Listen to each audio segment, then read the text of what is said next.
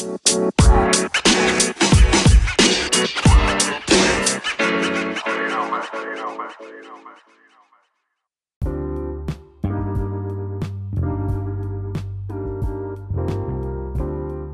everybody and welcome to Gaza Guy podcast. This is Mal Musa from Gaza. Today my guest is Minna, an Egyptian American living in Washington DC. Minna is the creator of the Nasib Diaries, a platform for Muslim raised women in the US. She tells the stories, the experiences of the Muslim women in the US and their experiences around identity, love, friendship, careers and so much more.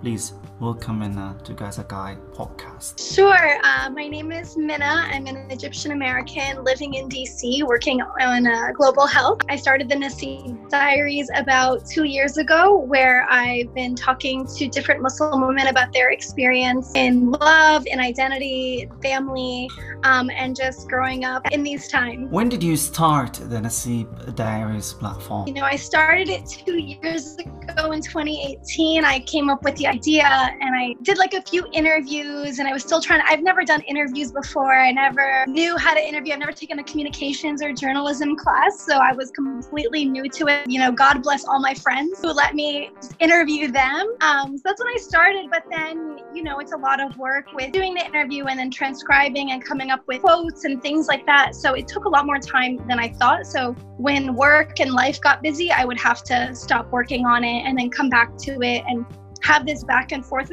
with it. And now working from home all the time, and our social lives have changed, and so I found myself having more time to go back to old interviews. People have more time to interview since they're at home, and they're more open to it. So during these difficult times, it's actually because everyone's home, I've had more time to work on it. So I've been more active recently.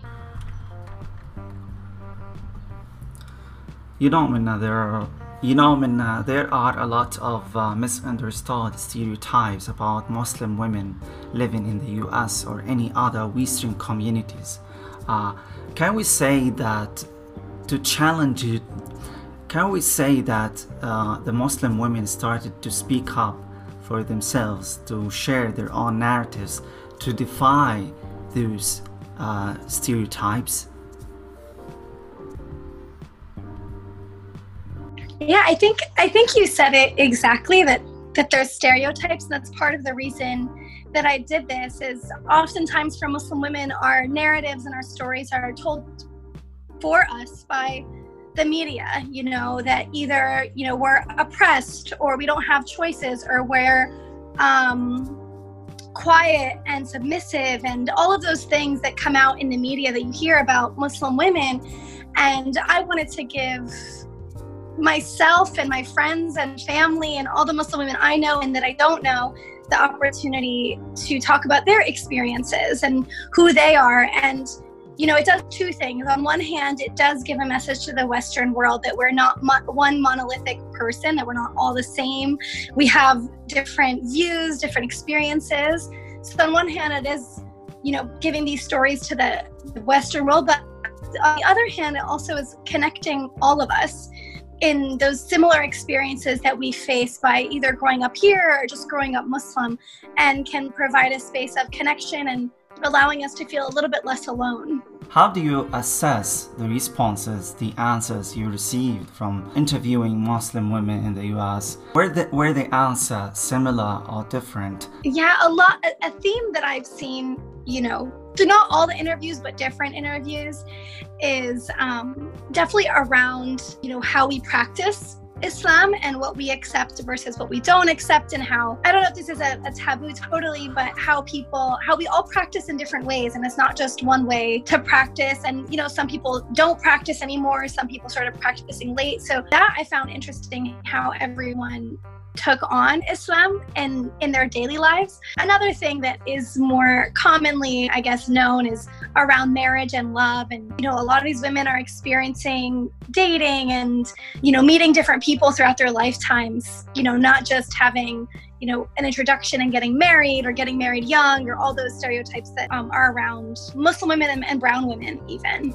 In your interviews, women shared responses and experiences around love, friendship, career. What are some of the common struggles between, or some of the common challenges between Muslim women living in the US? Like, they were mentioned a lot in your interviews. The Naseeb Diaries started because I was dating, and I was struggling with dating and with meeting someone, and then you have the pressures of the family and everything. And I thought, we have this unique story to tell about our experience, specifically dating in America, which is where I live. But I'm sure Muslim women around the world are having struggles too with just dating. I mean, every woman, I think, and even men struggle with dating and meeting someone, but just the unique perspective that we bring to the table, what we're facing in terms of what we're looking for, how we were raised, pressures of society, the pressures of our family. And that's initially what I wanted to talk about. But when I would talk to women about their love lives, all this other stuff would come up too. And I thought, wow, that was ignorant of me to think this is all we have to talk about.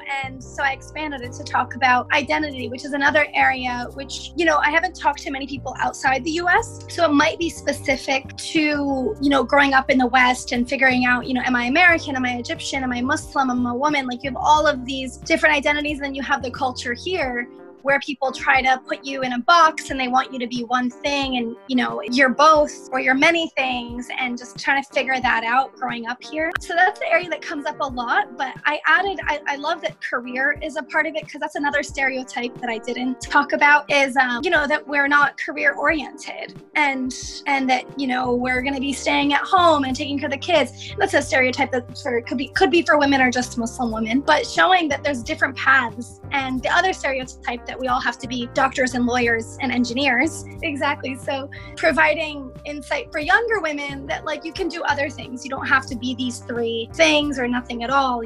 When finding love, you can be with a Muslim, but you don't have to be with a Muslim. Like, there's people doing different things, and you can learn from it. If we can say, as a Muslim woman, what is your dream? As a Muslim woman, I think my dream would just be to remove the pressures from our families, from society, and from ourselves, and just to be who we are and what we want to be, without having to second guess ourselves, have to think about everyone else. How's my family going to handle it? What's society going to think? And being, more free in our choices and our actions, and having that pressure removed from our lives. How did you came up with the name The Naseeb Diaries? Yeah, so I had gotten out of long relationship, and I had started dating again, and I had never dated in the time of, all these online dating apps and swiping and this new world. So I kind of re-entered the dating world, and I was coming, across Muslim men who grew up like me, but were a little bit too conservative, or non-Muslim men who I found myself constantly explaining, I'm Egyptian, I'm Muslim, like I have all these things, and I grew up with this. And so it was trying to find, the perfect person who's progressive enough but still knows where I come from, and trying to find that was challenging. And I was talking to a lot of my friends about it, and a lot of my Muslim friends, and a lot of them were facing similar struggles. We grew up here, but we still have a connection to our home countries, and you want a little bit of both worlds in your partner, someone who understands you, but also someone who has that Western side to them too.